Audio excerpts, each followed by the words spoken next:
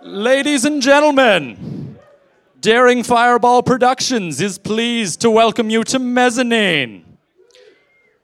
Please silence your phones, take your seats, and welcome to the stage, You Look Nice Today.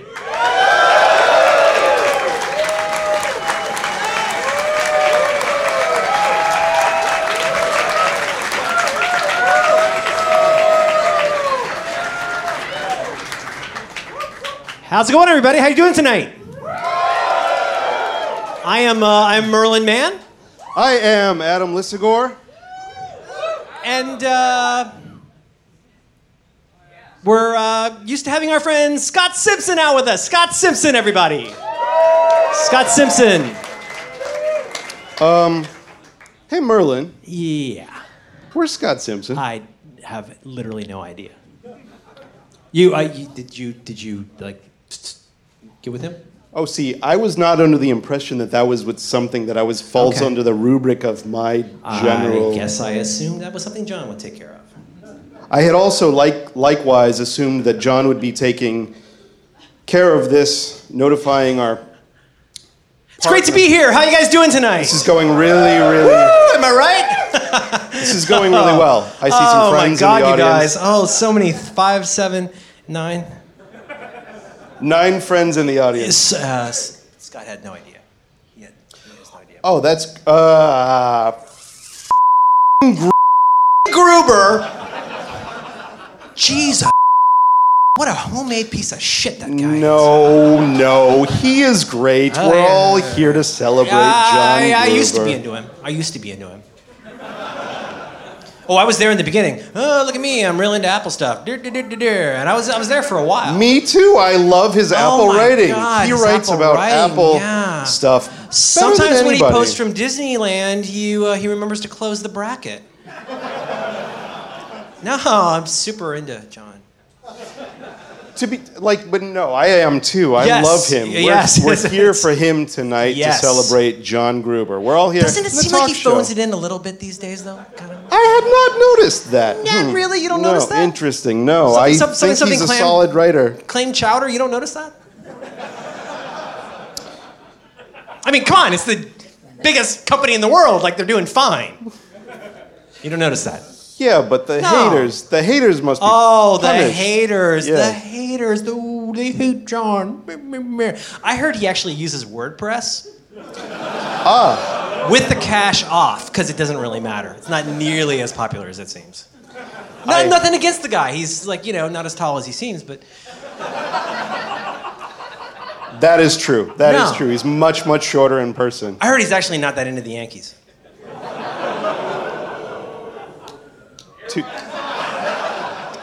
Just a little too far. Little close to home? For this crowd, yeah. I was there with him. I was there like every step of the way. I wanted to be there.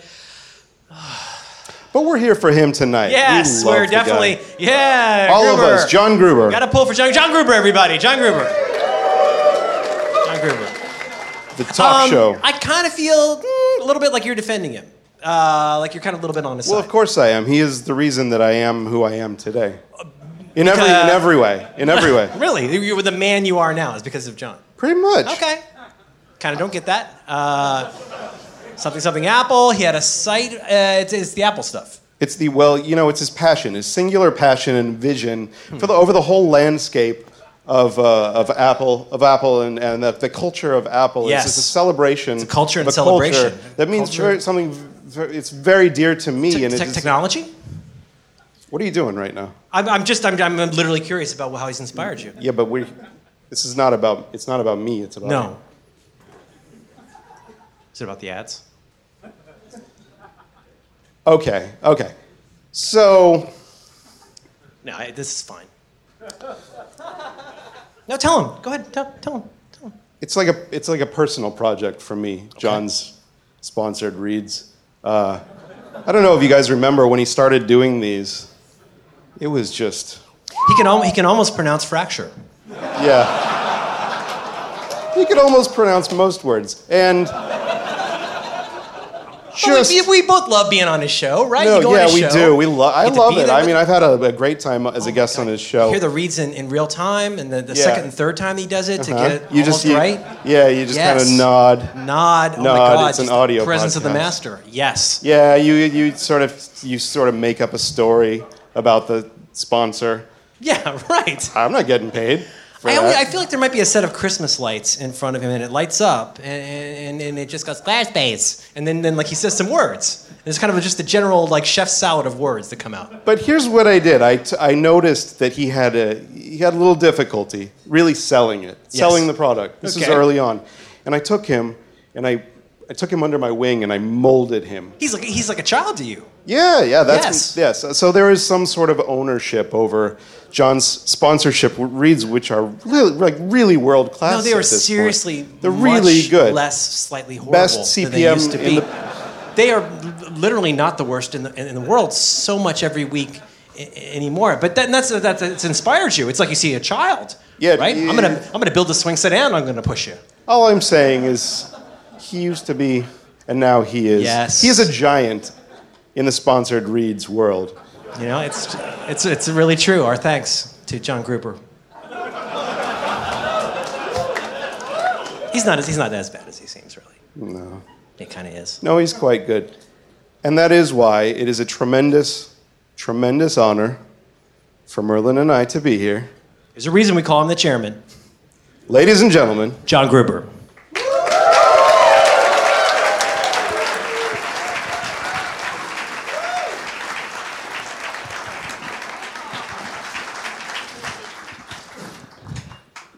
Thanks, Scott.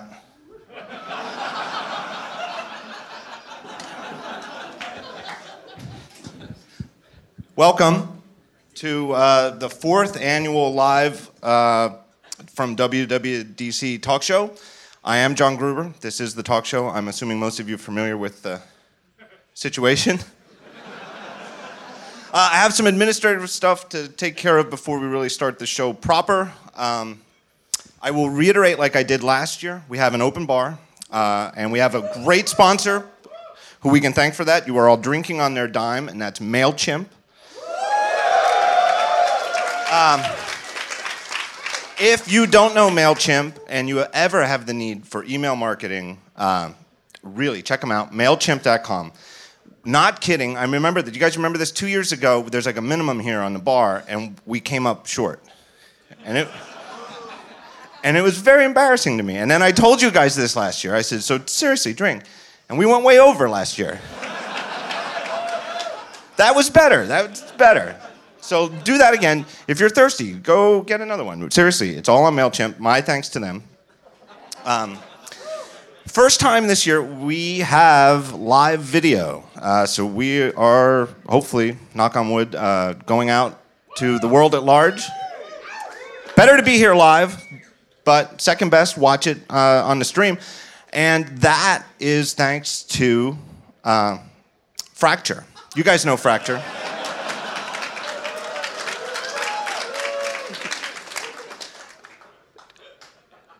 Anybody here doesn't know Fracture?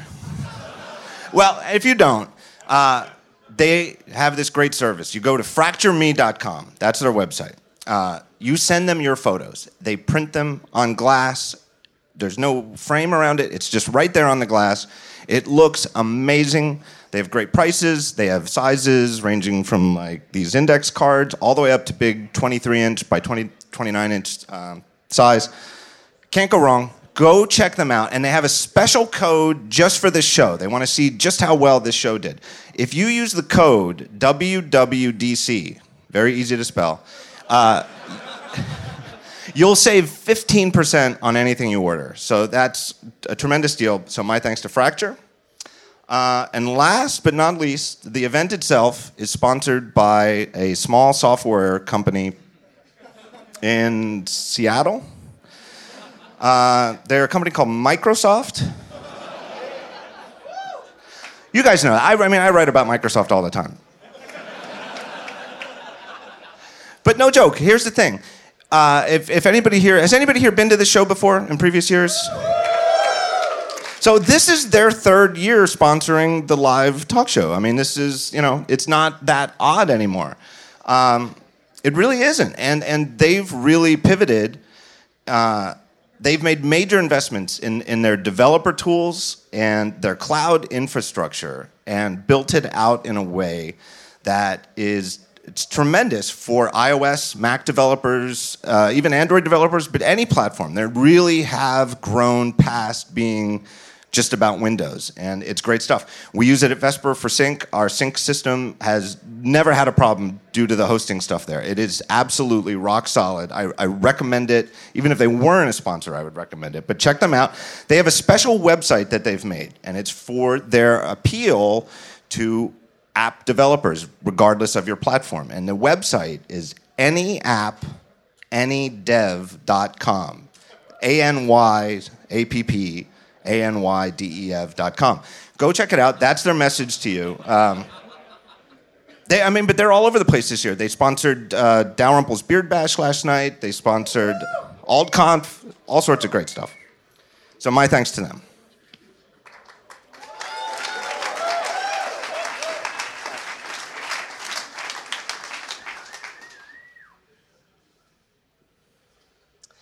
So I have one guest for tonight, and it truly is, I use the words all the time. When Moltz is on the show, I say a very special guest. That's not a very special guest. This time I do have a very special guest, and I am very excited to introduce him. Ladies and gentlemen, I shit you not,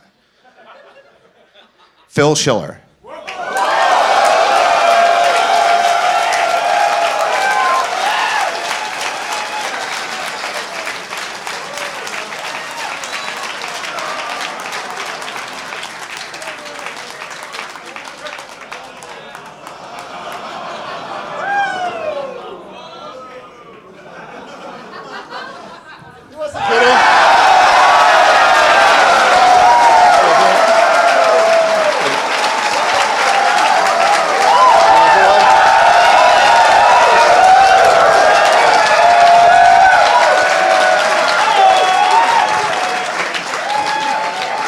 One giant selfie, everybody. No.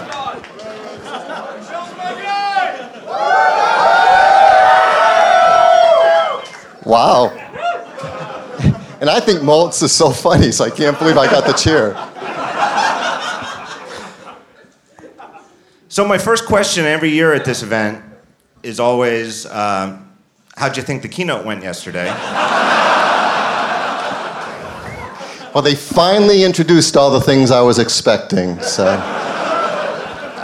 I think it went amazing. I was so impressed, and everyone did a great job, from Tim on to Jimmy, and yeah, a lot of work goes into it. So, I don't think a company on this earth could have done better.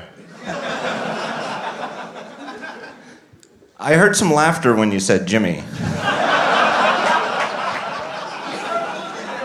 All right, one person who did not appear on stage was you, which was True. Highly unusual. How many keynotes in a row had you been on stage prior to that? I've taken part either presenting or demoing over 50 keynotes in a row.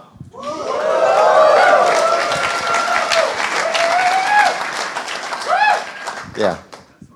So you should have gone for 56. It would have been like a Joe DiMaggio streak. No. There was no other reason than it just worked out that way this time, and but I worked really hard on it. So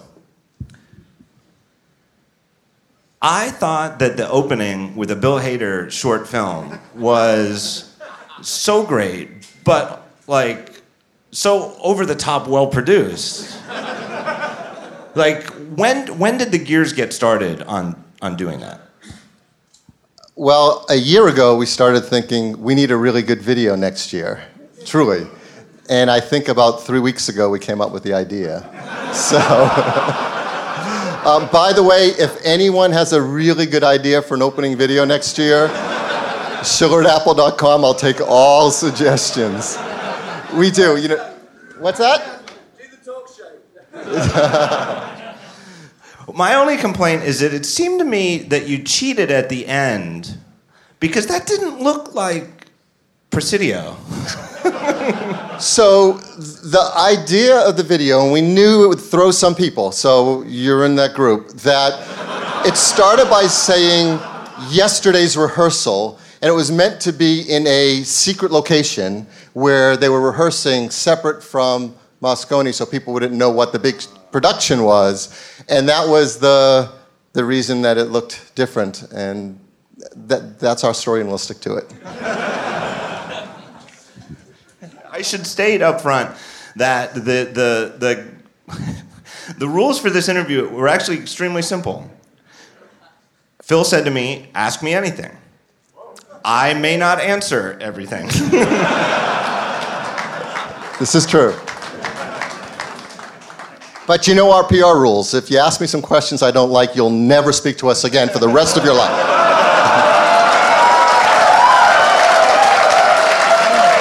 Not true.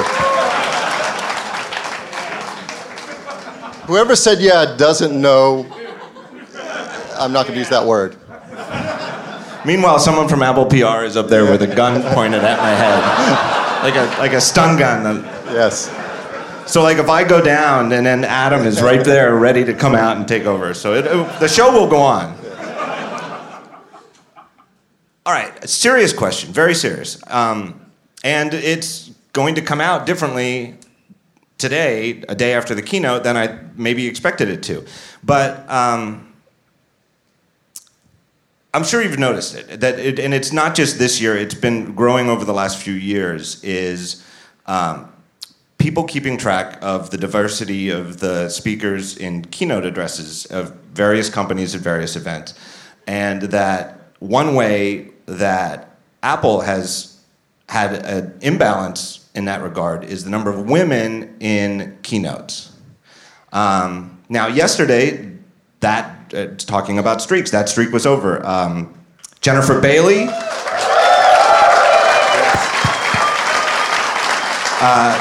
introduced Apple Pay, or the improvements to Apple Pay, and Susan Prescott, I thought, killed it. She did. I honestly think that the I Read ESPN for the articles got a bigger laugh than the Bill Hader thing. I mean, but talk to me about that. Like, does that deserve a finally? No, and in fact, honestly, far from it. It deserves that's good, more of it, not a finally. There's either some really high-pitched guys out there or there are women in the audience, so cool. I can't see anything, so that's awesome. This is clearly a topic that's been growing in technology. Not just about Apple, but all companies, and particularly here in the Valley. And it's long overdue, and it's been gaining momentum that there are not enough women and minorities both represented across all technology companies. It's time to start counting it, paying attention to it, but more importantly, doing something proactively to help. And there are a lot of things that Tim has championed and driven at Apple now under his leadership. And this is one of those things on the list. He cares deeply about diversity at Apple and believes that this isn't just something to do because people tell you to do it, but because ultimately we will make better products and our customers will get better products because you have a diverse group of people all bringing their talents and ideas to making those products, and ultimately you'll do a better job and we'll all be happier. And so how do you do that? Well, there are a number of things you do. One of them is you present some role models and say, look, you can be a young girl in technology who wants to learn to become a programmer, become a marketing person, whatever, and there are people who have gone that path and been successful, and you should too. Look up to that and want to be that. And he cares deeply about it, and so we were really happy with this show that we had both Jennifer and Susan had, their roles are deeply involved in exactly what they presented. Jennifer's worked on Apple Pay from the start. I've been working with Jennifer at Apple since late 80s, early 90s. Susan's worked on my team for a good decade now, doing product marketing. And not only are they really smart, great speakers, deeply involved and passionate about Apple, but those were two vice presidents at Apple, right? They're in leadership roles, and so that's good. It's a start. We want to see more and more of that always. Right.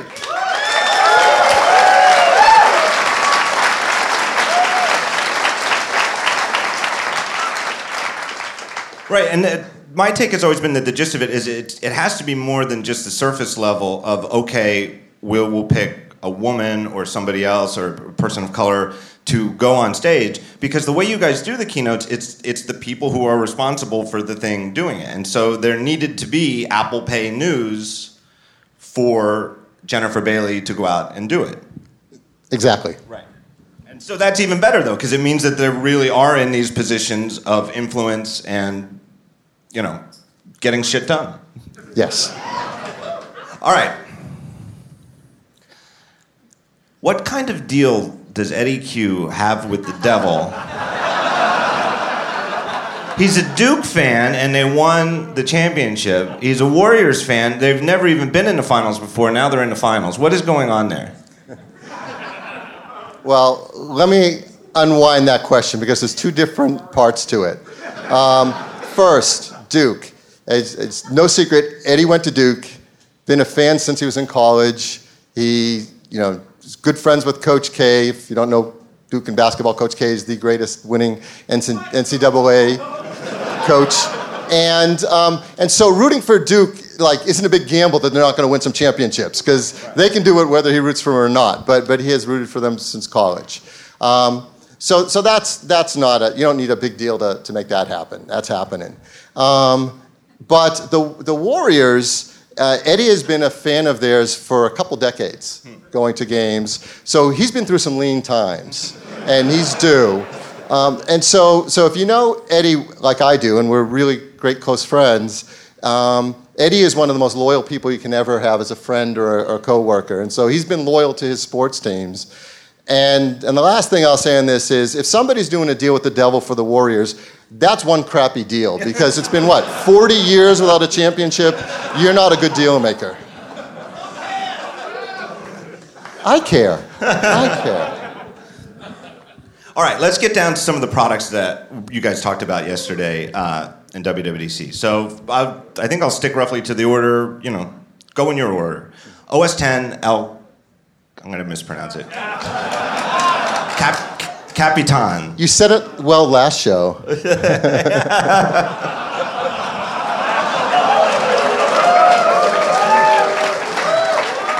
I'm a good guesser. I really did guess. At least one of you did.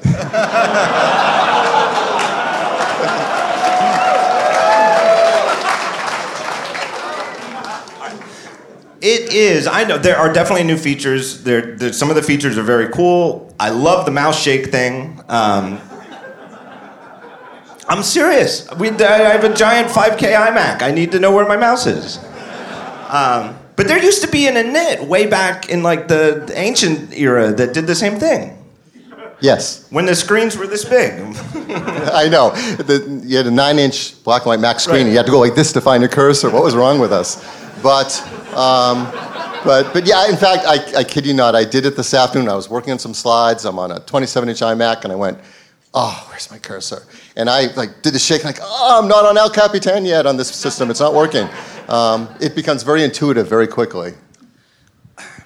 In large part, though, like I said, there are some new features, but it is mostly like a stability and refinement release of OS 10, or at least in large part, that's part of the focus of it. And that was what led me to guess El Capitan, because it's there was Leopard and then Snow Leopard, which was sort of hey, let's slow down on the new features and work on reliability. And then there was Lion and Mountain Lion. And I thought, there's no such thing as Mountain Yosemite, so...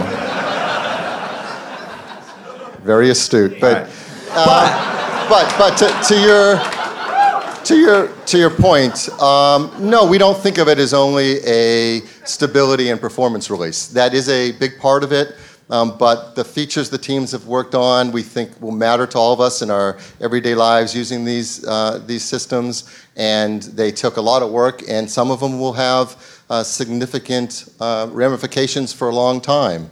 I think most of all with Metal on the Mac on that. It's a huge opportunity for all of us. So I think there's some really important things in this. Yeah, I guess that is a big one, and it really does sort of. It's like this virtuous circle where you've got all these game developers, top game developers, cranking on iOS games for years and adopting Metal very quickly in the last year and already having code ready to go. And it really does, iOS is really helping the Mac here in terms of elevating the Mac as a gaming platform. Absolutely, especially in this case. There's great leverage there. But it's not just for the gaming. I mean, that's a big part of it. It's great for pro apps, and we've seen that. Adobe came in and did some work, and we're really impressed with what they could do on it. And our own teams have done it with systems, as Craig talked about, to have graphic software layers from the system starting to get accelerated with it. We see big benefits. So I think it is a system-wide opportunity. Well, my son just wanted to thank you for the gaming. But there has been, in the last year, a sort of, I don't know if it's a meme, but a talking point that gained a lot of, yeah, me too, I agree. The basic gist of it being Apple's software isn't as reliable as it used to be. And it got out there, I don't know, I forget, somebody wrote something about that.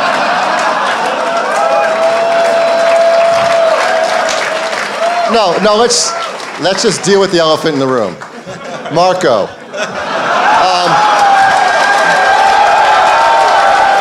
So there's a reason many of you read Marco's blog. He's a smart guy and he's a passionate guy, and I read his stuff too. So it's worth it. And so complete respect for your perspective and your belief.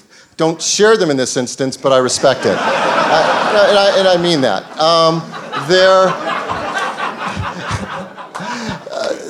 Try to be magnanimous and you somehow step in it. So there's no doubt with every release there's bugs and there's things we hit on and there's things that the team's passionate about getting out there and fixing. But we're also very careful about tracking crash logs and AppleCare calls and Genius Bar visits, and we even have a tool that is able to follow a lot of user forums to ascertain what the complaints are and try to really gather a good set of metrics on all the issues.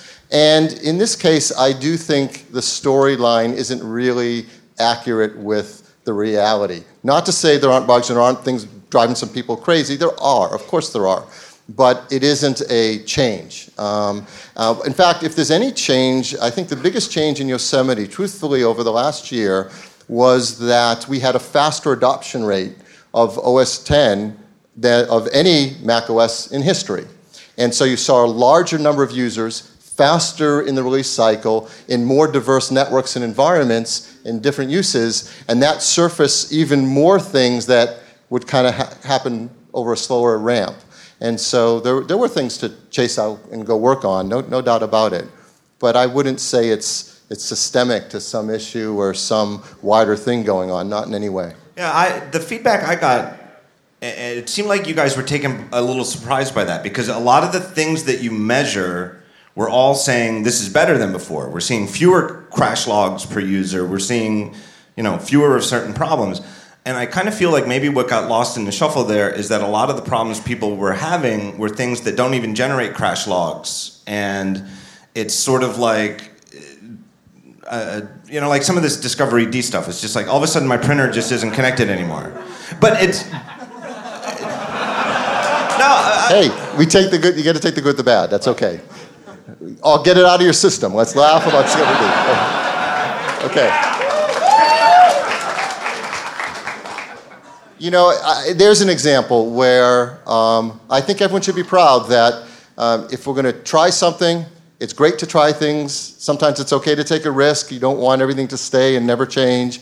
But if things aren't perfect and people are telling us they're not happy with how something's working, here we are. We haven't shipped El Capitan yet, already dealing with that within this 1-year cycle inside of that to make a big change to make things better. And I think that's a sign of how much the team is willing to self-analyze what the situation is and do whatever's right.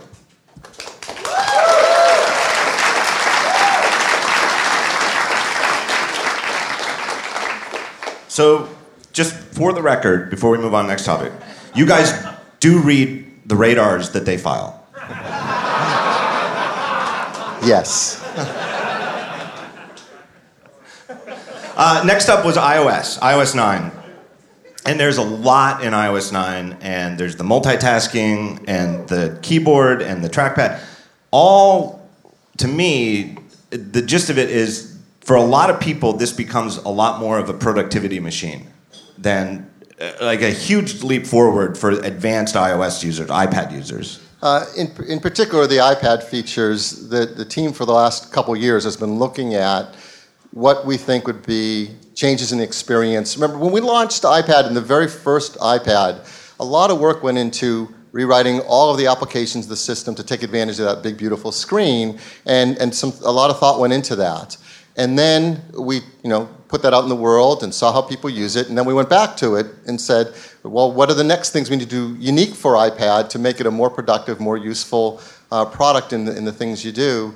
And one of the things was to help you use multiple applications in new ways. And it actually took a couple years of development to get to this. It wasn't like someone woke up 6 months ago and said, hey, let's do multi-window multitasking on this. It took a while to, for example, put out last year the size classes and auto layout in iOS, and so people can develop ostensibly for iPhone 6 and 6 Plus, but we knew that by doing that work, we were laying the groundwork to make this happen with El Capitan as well. So some of these things take multiple years to put everything in place to do it the right way.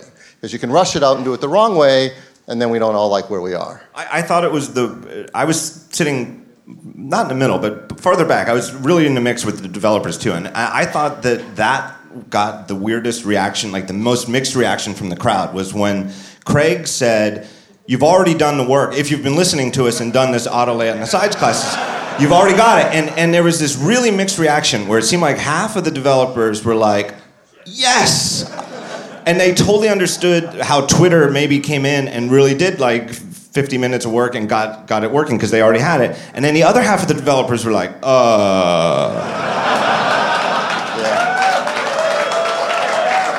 Like when you guys offer a hint as to what developers should be doing, people should take the hint. I think our batting average is pretty good on that.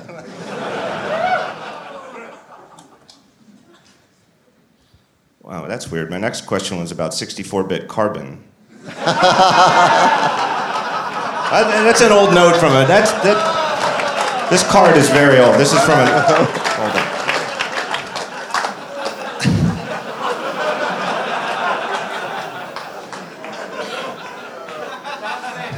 This is our audience, Phil. Yeah. A 64-bit carbon joke got a laugh. A pained laugh. Yeah, there's probably some angry people out there. It's all good now.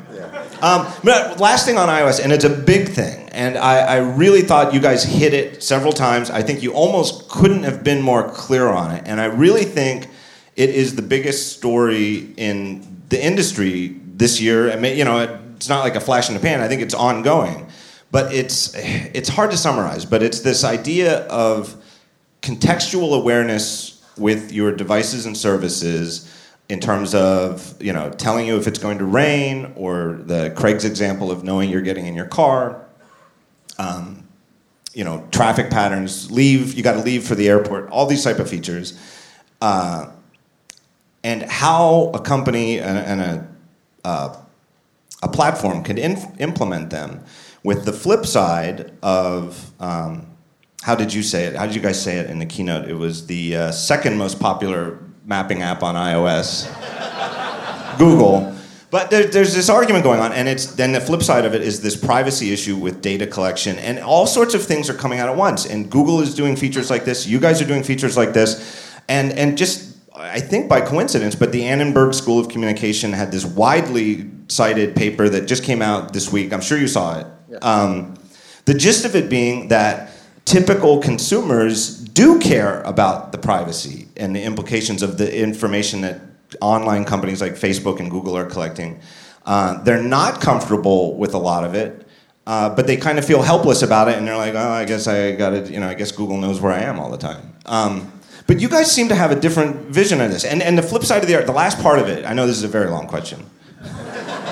Are you with me so far? Yeah, I'm waiting for the question. All right.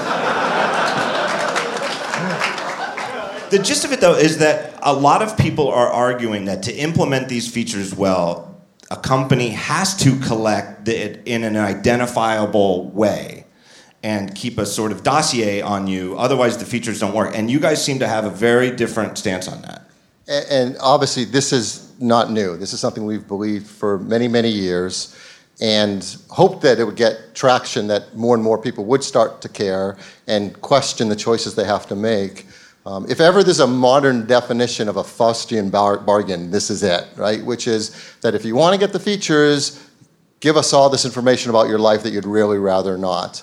And we've believed for a very long time that that doesn't have to be the case. And so we've built systems and processes all around the idea that in order to help users, you can do things that are surprising and delightful and magical, but we don't know your data. We don't, if there's something that has to get through our server, then it's non-identifiable. And if it can be done in any way on your device without going to our server, then that's the better place to do it.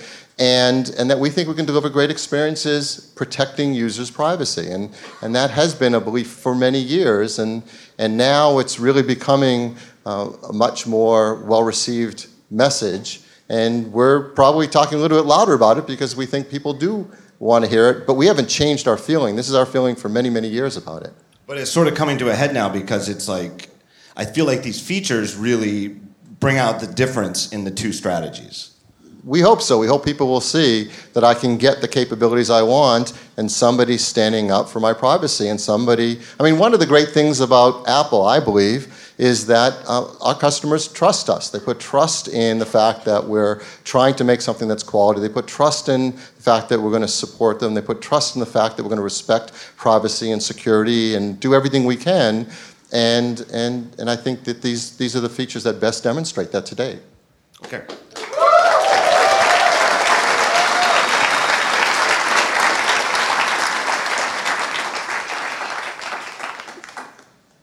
I might be getting the next one out of order. It was a long keynote. My notes are a little mixed up. I've been to longer, but I was wondering if maybe that wasn't the longest. I always thought that maybe you guys had like a loose rule that you wanted to keep it under 2 hours.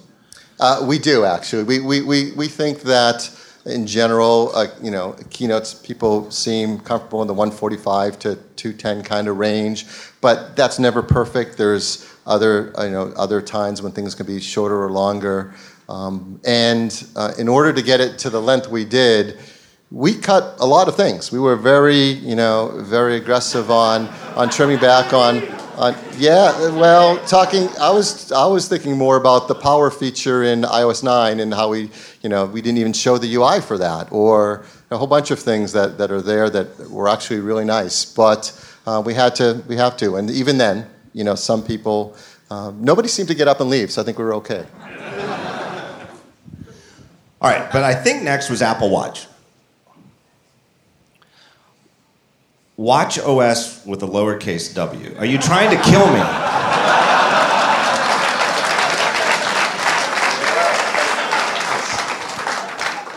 It's, I think it works really well. I think it's nice, it's ownable, it's special. I think you'll see. Give us time. We've been through many fun naming things. This is an easy one. There have been many fun naming things through the years, some very emotional, some very easy, and most of the time, when all's said and done, you look back years later, people say, yeah, you guys were right. It all made sense together. So I think we're doing the right thing. I'm hoping that it's like, was it the 3GS? Which was the one where they had you had a lowercase s? The 5S. And then you uppercase the S. As I said, sometimes in the middle of things, we decide we haven't done the right thing and we fix it. All right. Hopefully right in your wheelhouse. But one thing that really struck me is in the run-up to the release of the watch and in the TV spots that ran, it ended with, the watch is coming. And then when it launched, I think probably timed at April 24th, the watch is here. And I thought that was such a great slogan, but it also conveys the different position Apple is in now than even 2010 with the iPad. In terms of, you didn't have to say which watch. Well, thank you for liking the marketing. I appreciate that. I don't think of it that way as necessarily different. When you look back with iPhone, you may remember that we started, the very first ad for iPhone was a teaser ad during the Grammys, where it was just shots of people answering the phone and saying hello from famous movies. And yeah, that was a great ad. And we didn't have to say anything about it. Everybody knew that's because iPhone's coming, right? And so it was okay to do something, and we had that freedom to express it that way. So in this case, the whole world was anticipating the watch. They knew about the watch. We had introduced it last September. And so as we were getting closer, there had been 1 billion stories written about it. So we didn't have to say much more than the watch is coming and show a lot of the designs and show a lot of the interface, because one of the great things about the watch is the variety of choice you have with it. And so the ad got to show that, and it created some energy and some uplifting beats to it to get that sense that, hey, we're building up to a moment of excitement here. The watch is coming. And so I think it worked pretty well at that. All right. Thank you. A developer question. So WatchKit was announced last year, at the end of the year, which I think it surprised me because it was out way before the watch, months before, so that developers could get ready for it. And now here we are 6 weeks after the watch actually shipped, and you guys, I know it's not out, it's coming in the fall when it's going to ship, but you've already, developers probably spent all day in those sessions at WWDC learning about native apps on the watch. Do you think, was doing WatchKit first worth it rather than just waiting to go right to native apps? Well, time will tell, and that'll be the judge of it, but I think so. We've been through this once before with iPhone, and that model we had a year without any native apps, just web apps, and then came out with the SDK and all the APIs necessary to do a good job with apps, and that model worked great. People were frustrated during that time, but it worked great. And in this case, we knew we would, again, need to finish the software, get the first version out before we could solidify the SDK and APIs to do native apps. And so what do you do in the time before that? Do you give developers an opportunity to do something on it? Do you create a watch kit? And will that watch kit have enough value for certain kinds of apps that it will make sense anyway in the fullness of time, even with the full native APIs? And obviously our belief was, yeah, it would help to have developers be able to use WatchKit from the beginning. And there are many classes of apps that may be exactly what they want, and they don't need to do more than that and use the full native version, but others will. And I think that gave the maximum opportunity for developers. And so the one other thing we did that I think, because we talk about this, the same thing you guys all talk about, we talk about internally all the time. And we said, how will people react to that if we bring out WatchKit and then native? So if you may recall, back last September when we talked about it in last year's developer conference, we said, and we will bring out a native API and SDK later. We wanted people to know that that was coming, so no one could say, I wouldn't have done this if I had known that. And so we wanted to make sure there was transparency and openness about that. Good answer.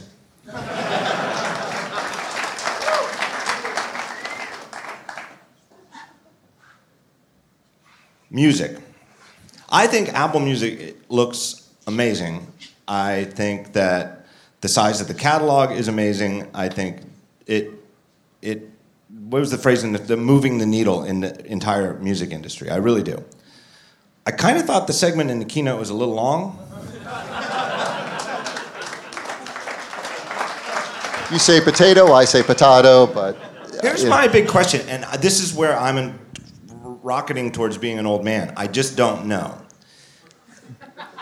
This is a very serious question. So the basic proposition is you pay $10 a month. There's a 3-month free thing to get started, see what it's like, see how much you like it. But the basic idea for the long term is you pay Apple $10 a month and you can listen to all of it. Are there a lot of people who want to pay $10? I think it's a great deal. I really do. I mean, I think the family deal is a no-brainer. I really think it's a great bargain. But I'm an idiot. I've been paying for music my whole life. Like I was so happy when the iTunes Store came out because I hated the Napster stuff because the songs didn't have the metadata and it's like you're doing all this cleanup work just to like get the file names right. It's like just let me pay it. But are there a lot of people out there who are going to pay $10 a month for a music service? Well, obviously we believe so. We think that once you see the service and you start to use it, you'll realize the benefits of having really great curated lists and albums and playlists and things being recommended to you. And every time you see something, you can say, "Oh, I like that. I want to listen to that. I want that playlist. Great. I'll use that the next time I go on my trip. Oh, cool new album. I want that." And you don't have to think about it anymore. You're just getting it. And then, and some people think that's all people will do. Or some of us who are older and a lot older, I have favorite artists that I just want to buy it just because I do. It's just locked in my brain that way. And so you still have the iTunes Store, and you can buy the things you want to buy. You don't have to choose between the two models. But once we're on this for a while and we're all living it and we understand the social impact of music that's completely available to you, I think it's going to change enough, especially if there's that impetus coming from the curation and the recommendations, that will keep you really wanting to just add all that to your library constantly. What do you think Connect is got that's going to make it succeed where Ping didn't? A better name to start. It's an opportunity to, on a bunch of levels that's different. I think Connect has much more been built from the ground up from an artist's perspective of what would they like to share with their fans and how do they like to communicate. And so for Connect, the artist will have a very simple ability to create whatever content they want. Videos, audio tracks, photos and lyrics and on. And the ability to like and say what you care about and then instantly also share it directly to other social networks. You're not locked into one network. And the ability to communicate with users. It's not a one-way pipe. And so I think that it's a much more interactive environment and the ability to share a lot more, and we'll see. But we think that based on the artists who've worked with us on it, that it's the kind of environment they want to contribute with fans. Okay. You and I just happen, a lot of times when we meet off the record or whatever, we blow the whole... We never meet off the record. Think we do. No. But it'll be like 20 minutes, and we'll blow the whole thing talking about like cameras and James Bond movies. Yes, and then I tried so hard. I realized it when I got invited to this, and I didn't have time because the one place you could order it was going to take 2 weeks. I wanted to get this Spectre logo T-shirt to wear just for you. But I couldn't get a nice octopus logo T-shirt. Well, one of the things that we both share a passion for is photography and cameras, and like a hobbyist type thing. I've been thinking, and I think it's so clear, and the shot with iPhone marketing campaign shows that you guys clearly believe it too. But that Apple has become one of, if not the leading camera companies in the world.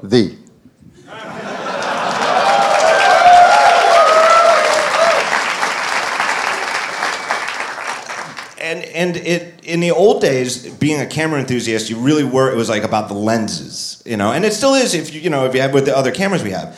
But with today's era of photography, it's really about mobility, and it's not about lenses and sensors, although that's part of it. But it's the software that processes the images off the sensor, which is why there might be other cameras from other companies that might use the same sensors that you guys have, or similar ones, and the pictures don't look the same. And after that, how do you get them on the phone? And how do you send them to where they're going? And how do you edit it and crop it and fix the rotation? And then 2 years from now, how do you get back to that picture? It's this whole circle, but it's called the iPhone, but to me, I would rather, if you said, hey, one of your apps is going to break for the next week, it's either the phone app or camera app. I want my phone app to break. Do you see it the same way? Oh yeah, the camera capabilities of iPhone is, for me, one of the most personally valuable and important parts of it. Has been for quite a long time. And as you said, we both share a passion for prosumer photography. I'm no great Ansel Adams, but I love photography. I love the process. I love the thought that goes into it. I have cameras of all different sizes and kinds. And photography is really powerful. And especially once you have families and kids, you realize how this stuff is meaningful for the rest of your life. And we've been putting a lot into it. But I will start with the most important adage in photography. Anybody who is a serious photographer knows the old line, and it's true. It's not the camera, it's the photographer, right? A great picture comes from a great photographer, not a great camera. And so that aside, I got that done. We've been putting a lot of effort for many years now into building an incredible world-class camera team, and working. Doing custom work on sensors, building our own custom lenses, building our own flash technology, and most importantly, the ISP and software that makes that all come together as a complete system. And the same mentality that goes into why a Mac is better than a PC and why an iPhone is better than some other junky phone, that goes into the camera, that it's a complete system designed together from the beginning to work together, and that's what results. You can't just piecemeal put a lens with a sensor with someone else's chip with someone else's software and get to the level of result we're able to achieve the way the teams work together to deliver a complete solution. All right. I have to ask this. You guys have always had this, well, not always, but in the modern era of Apple, there's been this idea of, hey, here's 3, good, better, best. Whether it's a Mac or, a lot of different products. 3, good, better, best. I think that with the current generation iOS devices going 16, 64, 128, I think that 16, it's really hard to make an argument that that's good. It's more like okay. So, I'm guessing you're all 128 gigabyte users in here. Me too. So, the 16, we used to be lower, and so it has increased. The iPhone didn't used to shoot video, too. So, one of the hopes, and maybe we'll see how we realize it all, but the belief is more and more as we use iCloud services for documents, or Azure if your product uses Azure, or for our photos and for our videos, the more we're able to use these things, and your music is in the cloud, that perhaps for the most price-conscious customer, the person starting out at the beginning of the line, are able to live in an environment where they don't need gobs of local storage because these services are taking off more and more of the load and making their life easier, and they can start with an entry point that's lighter than maybe you want, but gets their entire job done. And we work very carefully to canvass and survey exactly how much storage people use at different price points and how much they need. And if we can give them a great solution storage there, we can put that cost into other things to make sure they have a great camera, they have a great screen. And so it's all choices for the customer. And that's the hope. As more of this stuff is in the cloud, maybe we can have an easier entry point for some customers. You did say you wouldn't answer some questions. I kid. All right. Wow, I can get much more non-answer than that. What do you say to the criticism that Apple has gotten too obsessed with device thinness, with year-over-year iterations that are getting thinner and thinner, at a point where maybe if you had stopped and kept the device thinness the same and just filled that extra space with battery, whether it's a phone or whether it's a MacBook, that where are you guys going to stop? I mean, is it going to be like a piece of paper? First of all, I think that feedback's always great to hear, and people tell us what they think, and we always want to hear what what things you want in a product, because they all come with trade-offs and benefits and associated things. If you want a product that's thicker with a bigger battery, well, it's also heavier, it's also more costly, it also takes longer to charge, it's also, all these things have ramifications designing a total system. And we looked at this very, very, very carefully. The engineering team and the industrial design team work together and model every thickness and every size and every weight, and we hold these things and we work with them to try to figure out what the feature-benefit trade-offs are. And I don't think we've hit the point yet where we're trading off thinness for features and capabilities at the expense of the best optimized product. I really don't. I love my new 12-inch MacBook. I think it's an incredible product. I use it constantly, and I love how thin and light that feels. And I love the iPhone 6 and 6 Plus, and I think we've made great choices there. And yes, this is something we talk about constantly, but I think we've made the right choices so far. All right, two-part question. What color is your new MacBook? And how many USB ports does it have? So mine is the space gray. Thank you. But I'm glad there's individual choice. Diversity is important. Mine has one USB-C port, as you well know, with that leading question. But again, be careful what you ask for, right? Because what the design team first envisioned when we started working on MacBook was to say, if all we do is incremental, slight change, where's the excitement, where's the value of Apple pushing things forward?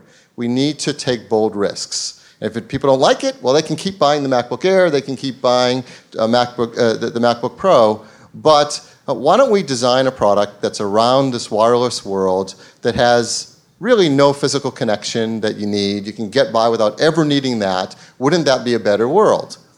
And in doing that, we realized, yeah, but we do need to charge it, so let's go create this one port that can charge and be USB and be your video out. And that way, if you need to connect, you can. You're not giving that up. But this is really designed. And if you do that, how far can you push it? How thin can it get? How light can it get? How aggressive a design can it be? And I think if I'm in my job for one reason, because I'm a customer like all of you. I love these products. I love this company. I want this company to be the best Apple can ever be. And one of the ways it can be the best Apple can ever be is to take bold risks and try to think of new things that others aren't willing to do. I remember this is all the same mentality as I remember when we took out the floppy. Oh, and I'm sure many of you all do too. It's the exact same thinking. I sat in the room with friends of mine who worked at other companies in Texas and other places, and they literally said, "Oh my God, I'm so jealous. We can't do that. We can't do that. We can't take the risk because if the world is going to be risk adverse and doesn't want us to take away anything, then if Dell doesn't have a floppy but Toshiba does, they'll just buy the Toshiba. They're all the same, and except if you're missing one thing, no one will buy your stuff." And you said, you're so lucky. You make something where your customers give you the opportunity to try something in a completely different way, and they listen to you when they try it. And if you have to adjust and make an external drive for a couple of years, great, you'll do it, but you get to make that change and move on. That's the embodiment of this new MacBook, which is take a bold risk. Maybe some people will think it's not perfect for them yet, but for a surprising number of people, it's already their future laptop. The customer satisfaction is off the charts on it. Customer demand is great. Does anyone here have a new MacBook and love it?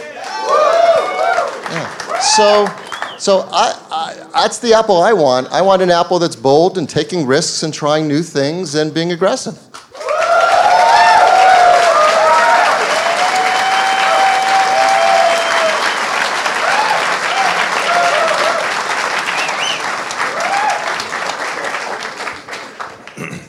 So you've been at Apple for a couple of years.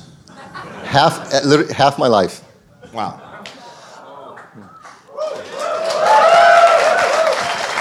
A lot of that time, an adjective that was often used to describe Apple was beleaguered. And there were some hard times, and there were years when you guys were truly the underdog. And now there's no way that anybody could argue that the most profitable company in the world is the underdog. But yet people still seem to manage to say that you're one step away from collapse. Like, does that surprise you that it hasn't stopped? Like, I don't think it was surprising in, say, 1997 that there were a lot of articles predicting doom for the company. Do you find it surprising that there are articles in 2015? Honestly, no. I don't know if, personally, I don't know if I'd know how to act if people didn't write that and didn't say that. Because I've been through all that. You know, you all have read the stories, you know, there was a moment there where Apple was truly 6 months from gone and out of business. And we've been through this cycle, and as, you know, someone really smart once said, is there's nothing to make you, you know, take bold moves than a near-death experience, and we had that, and having people tell you that you're all not that smart, your products aren't that great, you're not going to survive, actually emboldens you to do good work and try to make each thing better and be aggressive and hungry, and I think that's also the way Apple should be, and we don't need to be told how great we are and how big we are. It's not about that, and we don't want it to become about that. It's not about P/Es, and it's not about market value. I mean, sure, the finance team has to worry about that, but for the rest of us, it's about, are we making the best product? Do people love what we do, or is it changing lives? And if it isn't, then beat us up till it is, and that's a good place. And I don't remember any great product we've made where people haven't panned it in the press in the beginning. I mean, they panned the iPhone, they panned the iPod, they panned the iPad. I mean, great, say it, you know, because I don't know what a successful product is if it doesn't start out with people saying, I don't get it and I don't like it.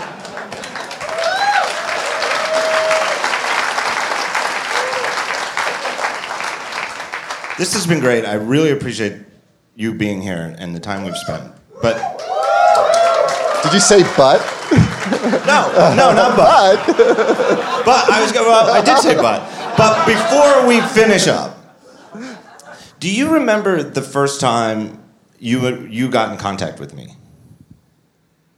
It was a long time ago. No, I don't. It was October 2004. Earlier in the month, the Yankees had, maybe it was September. I don't know. It might have been September. I forget when the ALCS. Probably October. Probably early October. My favorite team, the New York Yankees, had taken a 3-0 lead against the Boston Red Sox. And I still have this tradition. It's just been a number of years since I've been able to do it, which is when the Yankees are in the postseason, I use their logo instead of my star in a circle. And I used to in the early years, 2002, 2003, when I was really greedy because the Yankees used to win the World Series every single year. I didn't even count the division series. I didn't change the logo until they got to the AL Championship Series. Those are the days. Well, one thing led to another, and I don't know what happened, but somehow the Red Sox ended up winning that ALCS. And it was greatest choke in baseball history. So I wake up the next day and I was despondent because it was like, geez, of all the teams, I mean, number one, losing 3-0 is nothing, that hurts, but to the Red Sox. And I start to work, and whenever I'm in a bad mood, it's like my work can distract me. And I go and I check my email, and this is back in the day when you didn't get the preview. I don't forget what the subject was, but it said, from Philip Schiller, and I thought, somebody's pranking me. And I click on it, and it's from Phil Schiller at apple.com, and it said, hey, John. It's so great, because I changed the logo back because they lost the game, and it said, it's so great to see the regular logo back on Daring Fireball. The Yankees put up a good fight. Regards, Phil. Now, do you remember it? Is it coming back to you? Oh, yes. I remember that week really well. So my reaction that morning was so bifurcated. It was holy shit, I got an email from Phil Schiller, and he reads Daring Fireball.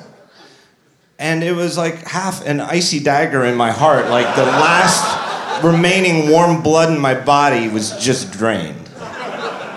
That's what I was shooting for.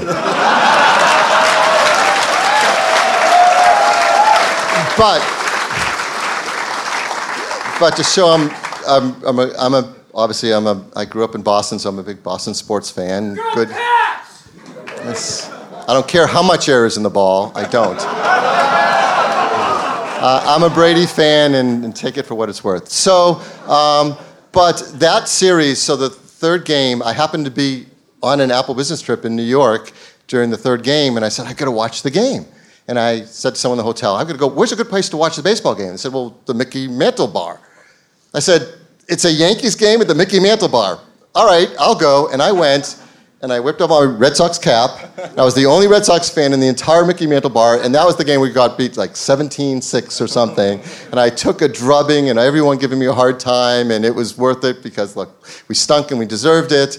And so I felt I'd really taken the pain, and there was this cathartic thing that I could nicely, and I think I wrote that email probably 12 times in different ways, digging you, teasing you, being tongue-in-cheek, and finally just said, just the simple, clean way. That's the way to go.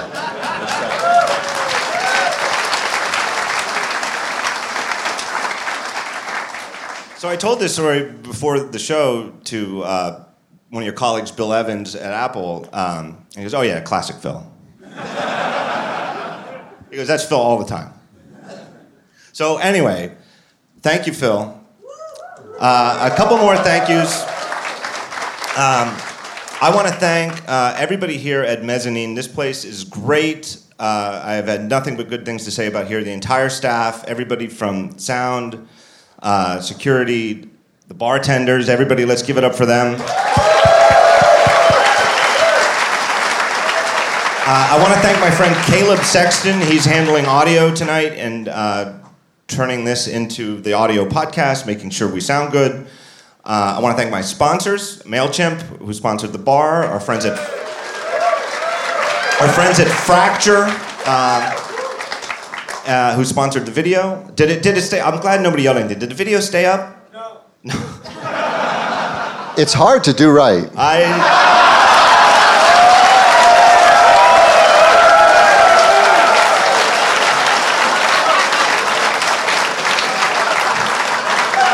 We tried. And Microsoft. Thank you, Microsoft, for sponsoring the event. I also want to thank Jed Hurt and Jake Schumacher. They're the directors of the documentary app, The Human Story. They're here tonight shooting this just to help with the video feed and everything like that. That should be coming out later this year, early next year. Great movie, but they're helping out with the video. And then lastly, I want to thank all of you. Thank you.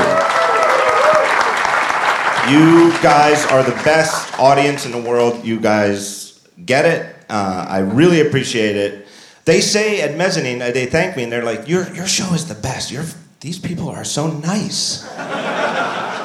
So thank you for that. Thank you, Phil. Good night.